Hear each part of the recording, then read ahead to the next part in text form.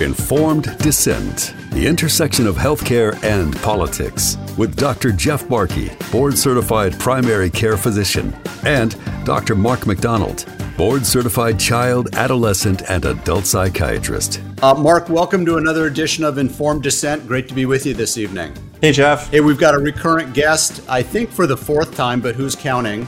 And that is the infamous Peter McCullough, who has been a thought leader throughout the pandemic.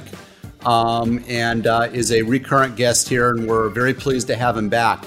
Peter, welcome back to Informed Dissent. Well, thanks for having me back on the show. I just have a minute to give a brief update, and I'll let the rest of the show, hopefully you guys will give an update on the lawsuit that both of you have basically made the news on in terms of California AB 2098. But what I've been talking about in the last few days is my ban from Twitter. Everyone's asking me about it. It's what I call the Thursday night massacre. So what had happened last week is earlier in the week we saw some instability in Twitter accounts. It wasn't just me, it was others. Thousands of followers being subtracted and added back, and it coincided with the announcement that Elon Musk was back on buying Twitter. So, my tech team told me they thought there was a change out of the bots. Bots are these automatic followers that are assigned to accounts, and they take on various activities, sometimes nefarious activities. So we had that instability.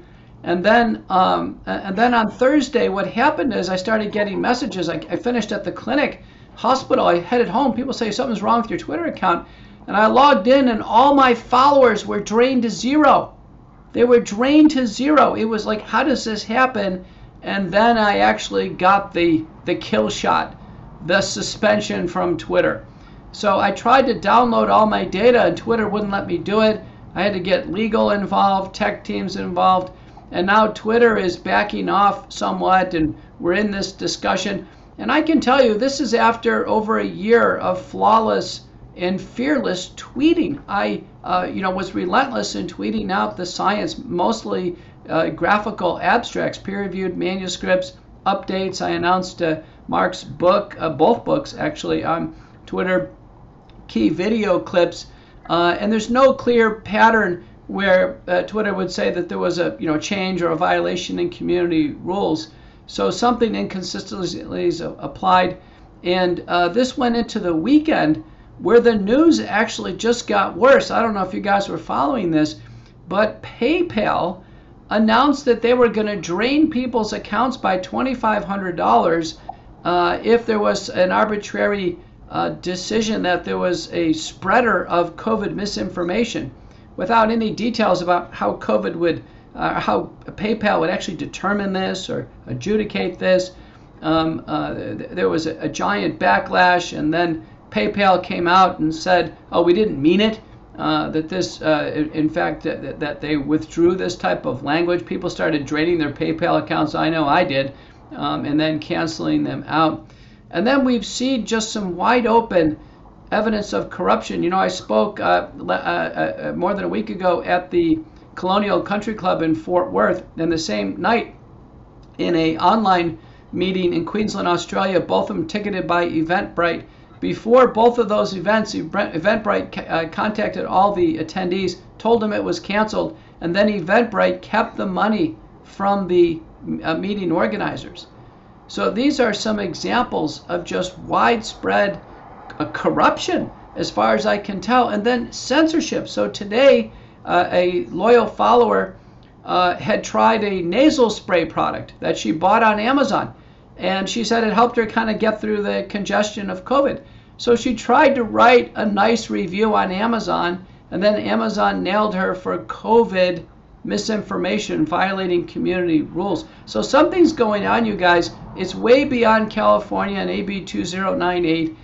It seems to be seeping into every aspect of life. And my question for your viewers is, if it was PayPal this weekend, is it going to be Bank of America and Citibank in a week or two?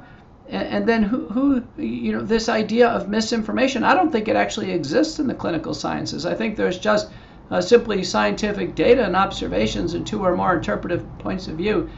So what's going on, I think, is really worthy of discussion. Well, thank you, Peter, for the update. Absolutely. I mean, consensus in science only happens when you ban dissenting opinions, then you get consensus. And that's really what's happening right now, and really is the point of 2098. And we appreciate you speaking out about it as well. And of course, we never see this kind of censorship going in the other direction. You never see the left censored or banned or have their pay system taken down. It only happens to people that are right of center, and that's really a problem. So when you talk about this being unique to California, it isn't. California is just simply the tip of the spear, and that's why Mark and I are fighting this law, and hopefully will prevent this from spreading like a plague across the rest of the country. So Mark, is there any reaction from you or people in your circles regarding PayPal, Eventbrite, and some of these other activities now? I actually wasn't aware that it was so widespread. I had heard that you had been canceled or suspended off of Twitter, but the Eventbrite example that you just brought up is the first time I've heard Eventbrite pulling this for some time. I think Simone Gold had this occur when she was on her tour a year ago, where she had booked locations and sold tens of thousands of dollars worth of tickets. Eventbrite would then cancel the event and then just hold the money and would refuse to refund it. I think she did eventually get some of that money back, but she had to threaten a lawsuit. So this seems to be a resurgence of the tactics that we saw back in mid to late 2020.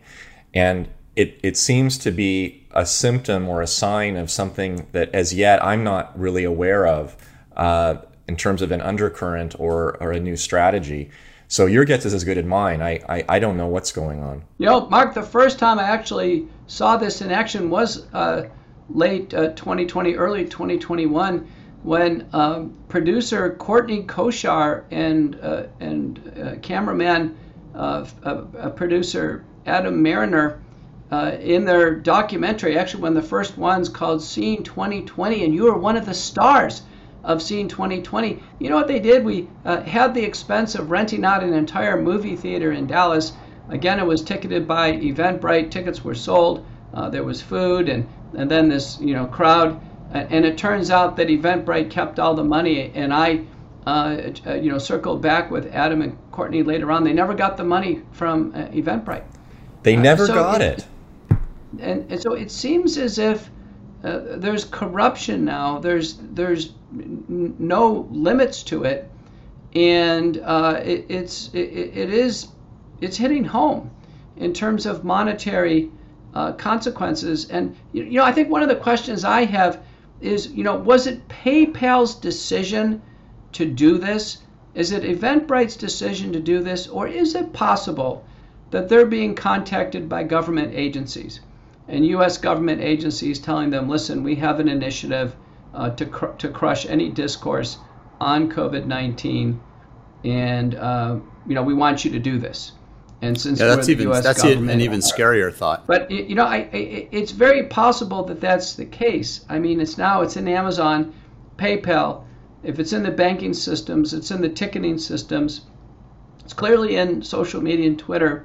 My response to my Twitter kill was to start a Substack.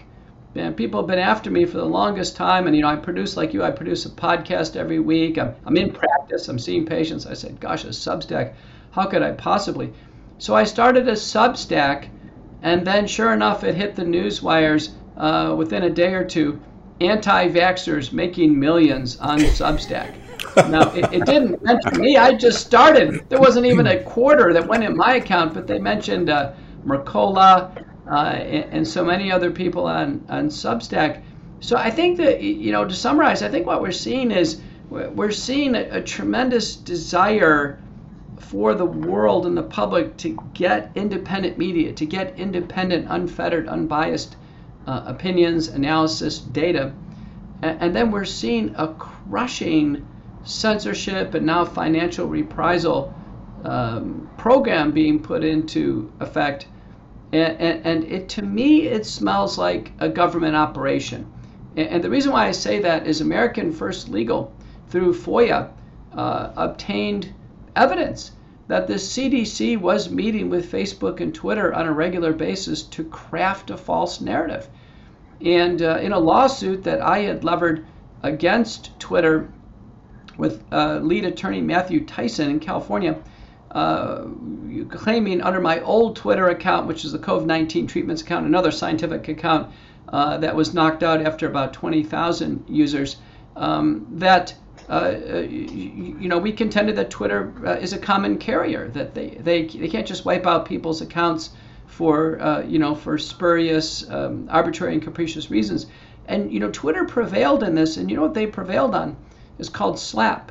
That our lawsuit, they claimed, was a strategic lawsuit against their public participation in the conversation. So Twitter is actually asserting that they have the right to participate in a conversation. And their methods by participating, instead of Twitter having their executive tweet their opinions, their method is actually by manipulating our accounts. It looks like obviously working with government agencies, using all different types of tools to shape what the viewers can see. We caught on my account, we caught Twitter not only draining all my followers off, but also automatically unfollowing individuals. So I had people screen capture that, and then we screen captured Twitter blocking my ability to back up my account. So all of these screen captures become the case that Twitter is far beyond a common carrier now. And now the court precedent is that Twitter is involved in a conversation, and they are manipulating people's accounts to cast a false narrative. Now people would say, well, why do you care? Why are you on Twitter? Why don't you just go somewhere else? Twitter is the largest of all the social media carriers, number one. It could be even up to a third of the world is on it. And then number two, there appears to be no safe harbor, whether it's True Social or Getter or Facebook. We can go on and on. Where is the safe harbor? And if the long reach of what could be a government operation, let's just say it's CDC, NIH, FDA, and the intelligence community working in some way, what would prevent that long arm and everything they have to reach into the next pocket of independent media activity, including Riverside, the platform that you make this program on, Zoom, WebEx, how about all the other platforms that we are talking about. So this is something I'm not sure where we go from here. I don't think we can get any fairness in the courts. I think it's down to the court of public opinion. Well, maybe when Elon Musk buys Twitter, that things will at least change on that platform. I'm hoping, Jeff, that he would reach out to me. I am the only one who beat his viewers on the Joe Rogan Experience. And I just hope there isn't any envy or jealousy out there. I don't have the money that he has, but I must be more interesting. Maybe Elon is personally jealous of that fact, and he's working behind the scenes. My tech team had intel. They thought I was number one out on Twitter as a hit target. Simone Gold, by the way, who did pretty well on her rebound, got a good social media team. We were both at about 500,000 viewers. I was just ahead of her. But I had thousands of tweets. What I did is I read the manuscripts, and then I make a graphical abstract, and I make a JPEG or PNG file, and then it's so you can actually see the title, the citation, and the main finding. And I just it's not my words. I'm just actually either pulling the words out of the text or I'm showing the data. And people relied on this. I had so many people in the media say, listen, where's McCullough's Twitter feed? This is how I'm keeping up to date on what's going on. And otherwise, it's a disparate literature. It's hard to interpret. We're coming up on 300,000 peer-reviewed manuscripts in the peer-reviewed literature on SARS-CoV-2, COVID-19. What do you make of the new bivalent vaccine that's now being pushed to kids as young as six months old? You know what? I just went in for a jog and a quick swim before I hit the evening session. I ran into my neighbor who's always out watering his lawn. He's already announced he's going for Yard of the Year after winning Yard of the Month. And I can tell you right next door, I don't stand a chance. But he proudly told me, he goes, what's going on with Twitter and Elon Musk? And he's someone who's taken all the vaccines. And I said, I think this is about the vaccines. I think it's about promoting the vaccine agenda. He goes, listen, I took them all. I'm well. I never got COVID. I said, but people have died with these vaccines, and there's been a lot of injuries. He goes, but they've saved millions of lives. And this is, guys, just a standard John Q. public. People do have the view out there from what they've interpreted that, sure, there's been casualties with the vaccines, but they've saved many lives. And I guess as long as you feel well, it's okay for you. And I didn't have time to get into medical ethics and all of these things. I just kind of said, wow, I'm just happy I didn't take one, and I'm on my way. But, it just reminded me that people have that viewpoint, and I'm sure he's going to line up for a bivalent vaccine. What we know is that these were tested. What happened was we were promised Omicron vaccines in March, and the companies did make them. They made it against BA1, the subvariant, and the vaccines were tested in humans, and they raised antibodies against BA1, but there was no clinical proof it could stop the infection. And then the vaccines never came out because the virus mutated onto the predominant BA4, BA5 variant. So then the companies changed gears, and they made a target, an RNA coding for the common, the common part of the spike protein to BA4 and BA5. And then this was tested in animal models, just a handful of mice. And what happened was interesting. The mice that received the new bivalent vaccine, they got equally sick. Their respiratory epithelial tract was equally invaded with the Omicron variant, but they had an antibody rise to it, and it wasn't any different than the old vaccines. So this proved two things. One, the bivalent vaccines don't stop Omicron, BA4, BA5, and number two, the antibodies are a false surrogate. So this was the worst possible result we could have. There was no testing in humans.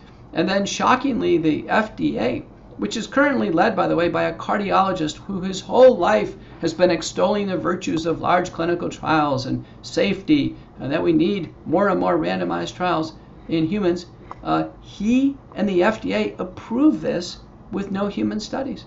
So another example how things are completely off the rails. Yeah, just insane. Peter Hotez was on the news. He's the vaccine developer nominated for the Nobel Prize from Baylor in Houston. Many will recognize him with the bow tie and the vaccine books behind him in his bunker that he broadcasts from. But he mentioned that 30% of children had taken the bivalent boosters. I can tell you, it's nowhere close to that. We have a situation where the CDC has told us, these are the data that I know, that 82% of adults have taken at least one shot from the very beginning. 2/3, or about 67%, got fully vaccinated with the shot 1 and shot 2. 1/3 of that 2/3 then took some form of a booster, and now we're down to less than 5% of those eligible, so those would be those fully vaccinated, are taking a bivalent booster. So we're talking about 1 or 2% of the American population has taken one of these bivalent boosters. The uptake is low, and we just don't see any enthusiasm for it. I would say parenthetically, we haven't seen any vaccine celebrations, any gala balls. There aren't any rallies on the mall of the Washington Monument. We don't see celebration of the vaccines. Wherever we see vaccine mandates, it's very interesting. You never see a corporate leader or an educational leader get out and say they take responsibility for the mandate.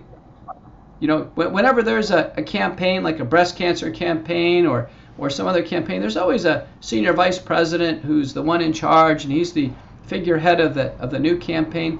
For the vaccination campaign, there seems to be no one accountable. Every time I ask a patient or a friend, I'll say, well, who's mandating this? Well, my company is. I said, but who at your company? Well, I don't know. And, well, why don't you ask them? I'm afraid.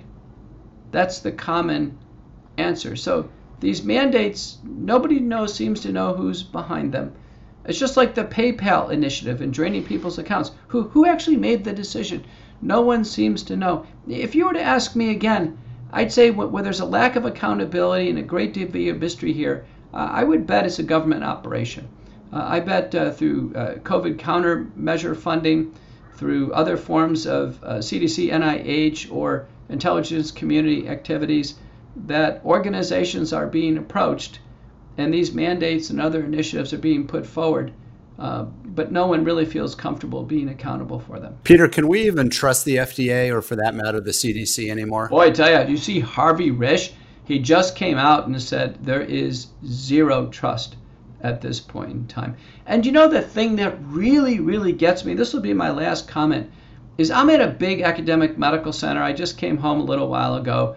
And, about 2 weeks ago, the CDC said for healthcare workers that we don't have to wear masks unless we either have COVID or we're working directly with a COVID patient. So I said, hallelujah. Walked into the medical center, which has prided itself in being lockstep with the CDC, and everything's great. They always follow the CDC. I get all the emails following the CDC. I said, hallelujah. I was ready to slingshot that mask up onto one of the chandeliers in the lobby. I get up to my office, and then I walk in, and there's a lot of confusion. Some of the masks are, halfway off, and the nurses and the medical assistants are all in a bluster. And then come to find out, the academic medical center which I'm in is not following the CDC. They're saying we're going to continue with masking. And so the practice that I have, according to our community rules of having our office in the medical center, we're going along with masking. So I'm in my finishing my third year of masking, as a doctor, and I follow the rules. But this whole idea of following the CDC, that's now been jettisoned. That was convenient at the time when an organization wanted to follow the CDC. And we're seeing the same thing with mandates. The CDC says that a fully vaccinated person is indistinguishable from an unvaccinated person. That means there should never be a mandate. But in fact, all these companies saying they're following the CDC. The CDC has never said to mandate the vaccines. So listen, I'm going to have to let that be the last word. I'll let you guys, spend the rest of the time with your audience on the podcast. I just want to know one last thing. Am I the record holder for the show at this point in time? Just let me know. I need to be able to tell Elon Musk. You actually are, Peter. I think this is 4 or 5. I've kind of lost track. And I'm going to see you this weekend in Sedona, Arizona. I'm going to attend and speak at that conference that you're at. Well, listen, we got to go. We got to go climb the canyon. We're going to do some great video content right there. We really need to get into it, and we got to get Mark into some things face to face, because we have to understand the psychology, Mark, of what's going on behind this. I like you, I believe fear is playing a giant role in this, but it's not just individual fear. It's got to be group organizational fear, hesitancy. Why wouldn't an academic medical center celebrate the new CDC, guidance that we don't need to wear masks? Why wouldn't they? I think centralization has a lot to do with this, and the more centralized every entity becomes, the more restricted and constricted our options become. And whether that's a government centralization, a currency centralization, educational, and we're getting more and more centralization. And I think that's one of the reasons why we're sort of strangled in social media. It isn't really a free market, and there isn't really competition. And so one person can pull the strings, and then people like you can get cut. I see the solution as decentralizing everything. And you proposed that a year ago when you offered to get rid of or stop supporting all of these medical journals, which have all become a centralized locus for true disinformation, and to make an open share market. I thought that was a great idea. Simone Gold offered the same thing for medical institutions. Let's get a true decentralization of medical funds, doctor to patient, period. Money goes on between two people, not through a third and fourth and fifth party. Same thing with education, homeschooling. Bitcoin is a decentralized currency. The government wants to stop it and make a centralized electronic currency that the government can control. I could go on and on and on. I think the core tie between all of these problems and their solutions is a decentralization. And that eliminates the opacity and creates transparency, which of course is what cures all of this infection. That's true. A great decentralized activity is what Jeff and I are going to do. Getting together at a meeting, having some interchange. I spend almost every weekend on the road, I've had crowds of 500 to 5,000. You know what people want the most? They want to have their questions answered. They've been stonewalled by government agencies, hospitals, health systems, even the clinics they go to. They've been stonewalled, and they want to get their questions answered. And I have been amazed at how patiently people will wait and how much time they'll spend. I recently went to the Midwest. I was in Boise, Idaho, and then I was up in Minnesota. I was in Big Ten country. I'd mentioned, I had graduated at graduate school from University of Michigan. I said, what does it take to get, Big Ten fans to stay in a big conference room and hear the science on COVID-19 and hear, questions on bioethics? And they said, Doctor, this is so important. We need to be here and we need to get our questions answered. So the health freedom movement is very hot right now. It's probably the hottest thing. And there's a lot of joy out there. There's a lot of camaraderie. It's a one-way street, right? People are only moving from being indoctrinated, in a sense, being in this false narrative. Some people, use the word mass formation to actually breaking out and being on the side of being awake and being with us on health freedom. Guys, I'm going to have to let that be the last word. I've got to go testify. You got it, Peter. Thanks for joining us. Appreciate it. And we'll see you this weekend. All right. See you soon. Bye, Peter. You've been listening to Informed Dissent with Dr. Jeff Barkey, board-certified primary care physician, and Dr. Mark McDonald, board-certified child, adolescent, and adult psychiatrist. Informed Dissent, the intersection of healthcare and politics.